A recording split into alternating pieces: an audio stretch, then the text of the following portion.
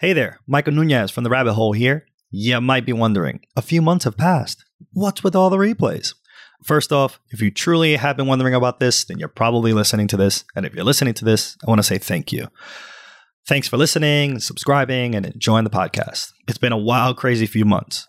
Both Dave and I were on demanding clients as of late, and Dave is still producing high-quality stuff for his client. But me, on the other hand, I might have some time dedicated to the podcast. So, for the next few weeks, I'll be beefing up our backlog to continue to deliver the content we have wanted to share since the inception of this podcast. Fair warning, this will be a solo act, with some interviews here and there. Dave has given his blessing for me to try and wing this myself. Can you believe it? We'll see how that goes. Any feedback is appreciated. Feel free to hit me up, either Google Mike or Radio Free Rabbit on Twitter. Hello and welcome to The Rabbit Hole, the Definitive Developers Podcast. Living large in New York. I'm your host, Michael Nunez, and today we're going to talk about Tailwind CSS. This is not your ordinary CSS framework. I had some time to dive into Tailwind recently on a new project that I was doing, and I have some opinions, and I wanted to share with y'all. We're going to talk about what it is and the pros and cons. How did I compare to the two, and what I continue using Tailwind CSS moving forward. Let's start with the beginning. What is Tailwind CSS? Well, according to the website, it's a utility-first CSS framework packed with classes like Flex, PT-4, Text Center, and Rotate 90 that can be composed to build any design directly in your markup. So the idea is that Tailwind has all these different names for CSS classes that you can append to a given div or component, if you will. That way, your CSS can be as snappy as possible because it just reads through all the class names and then compiles the CSS for you. Tailwind CSS, according to the website again, works by scanning all of your HTML files, JavaScript components, and any other templates for class names, generating the corresponding styles, and then writing them to a static CSS file. It is fast, flexible, and reliable with zero runtime. So again, it just scans through your entire code base and creates these styles depending on the names that you use within the class names. I thought this was pretty clever. One of the things that CSS is always something that I'm continue to work on, and I think continuous improvement is very, very important. And I think in the department of CSS, I will still continue to do that. So come along down and walk with me as we try to get better with the CSS. And using Tailwind CSS, there are some pros and cons. I'll start with the pros. First and foremost, compile CSS very fast. I was using a Create React app where I was just able to change the class name right on the div that I was working on save, and with the hot reload on deck. And it would just, add the styles that I was actually adding in the class name, which was pretty cool. Another benefit to using Tailwind is that it creates only the CSS classes that you want because you have to write the names in them. It's only going to generate the CSS for that given div or element, if you will, that has a class name that will then allow you to style your page and only use the styling of what you're asking of it. So if you have like any old CSS files that you're not actually referring to, that's not going to get compiled because if you're not using it, then you wouldn't write it in your class name, which is pretty cool. I'll talk about the cons of Tailwind, of the things that I ran into for it. One thing that I was not used to is how long the class name will be when you use Tailwind. So I can give you an example. I won't go through all of them, like what each one of them does, but I'll just do the names, and Tailwind kind of translates the CSS in a way that it makes sense for your browser to read it. Here's a class name that I have. The class name is Flex space Justify-Center Text-5XL Leading Normal Font Hiatus. The only one that is customized is the font that I had to use for this particular project that I was working on.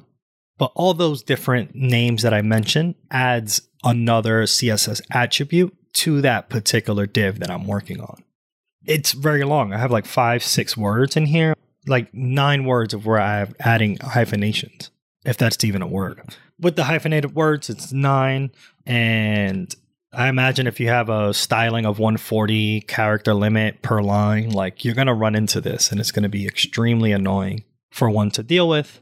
That's one of the cons that I saw on that. And as mentioned before, Tailwind CSS has a learning curve very similar to other CSS frameworks. You just have to know the syntax for, how to make your text bigger or how to use display flex in a way that Tailwind CSS is going to translate it. I found that to be a little difficult. I just had my second monitor. Ooh, look at me. I use a laptop for my second monitor. I'm not that cool. But my monitor laptop, I would just have the docs open the whole time as I was looking to see, how do I make this a display and a flex rather? And how do I make the text bigger? And how would I apply fonts to the Tailwind CSS config file?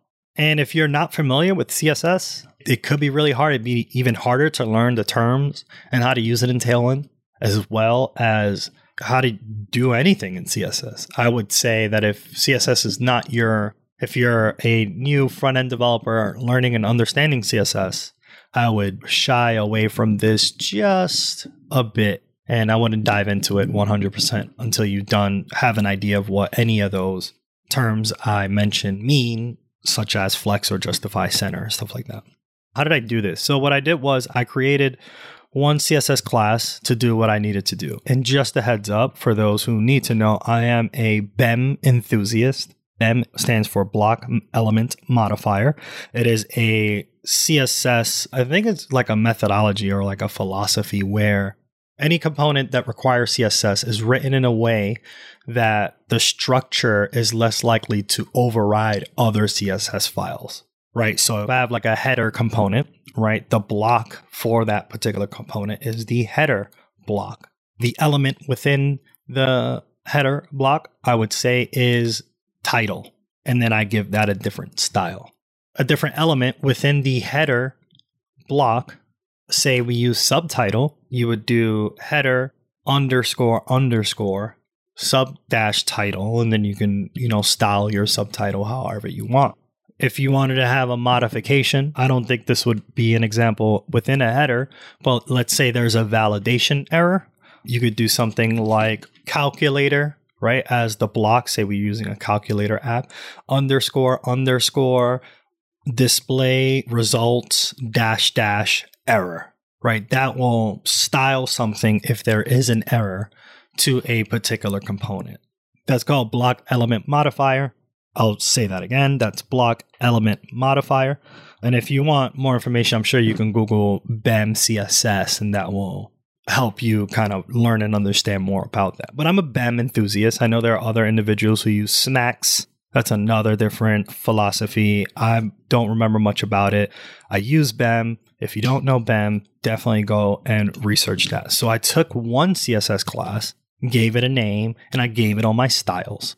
After I did all the styling for that, I went into, looking up the documentation for Tailwind CSS so that I would remove one item, or rather one property within the CSS class that I created, and then I'll try to implement that in Tailwind by giving it the Tailwind name. So like, for example, say I had display flex as one of the properties within that CSS object. I removed it, and then I used flex, which is the keyword for Tailwind, to render display flex for a particular component. And then I went down the line, just removing one, adding it in the style of Tailwind, removing one, adding in the style of Tailwind, adding in the style of Tailwind. For me, it definitely was one-to-one. Like, the styles that I was able to create worked just fine when I converted them over to Tailwind. I had to do some Googling, like I said before.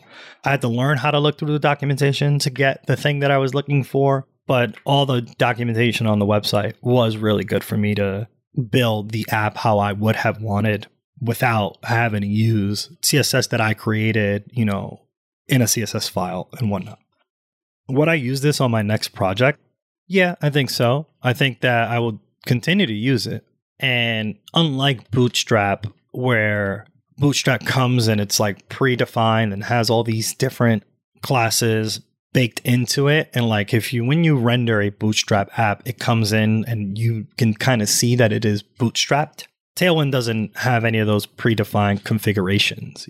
it just makes it much easier for you to create CSS onto components that you want to style in a way where you don't have to rewrite any more CSS than you would need to, because you're more likely able to just find the Tailwind CSS keyword, apply it to the class names for a given document, for a given div, and then be able to render the component in the style that you want using Tailwind. I think it's much easier, and I think Bootstrap comes in and is pretty heavy, and Tailwind is definitely a lot more lightweight, and I will definitely try my best to use that moving forward. Follow us now on Twitter at Radio Free Rabbit so we can keep the conversation going. Like what you hear? Give us a 5-star review and help developers just like you find their way into the rabbit hole. And never miss an episode. Subscribe now however you listen to your favorite podcast. On behalf of our producer extraordinaire, William Jeffries, and my amazing co-host, Dave Anderson, and me, your host, Michael Nunez, thanks for listening to The Rabbit Hole.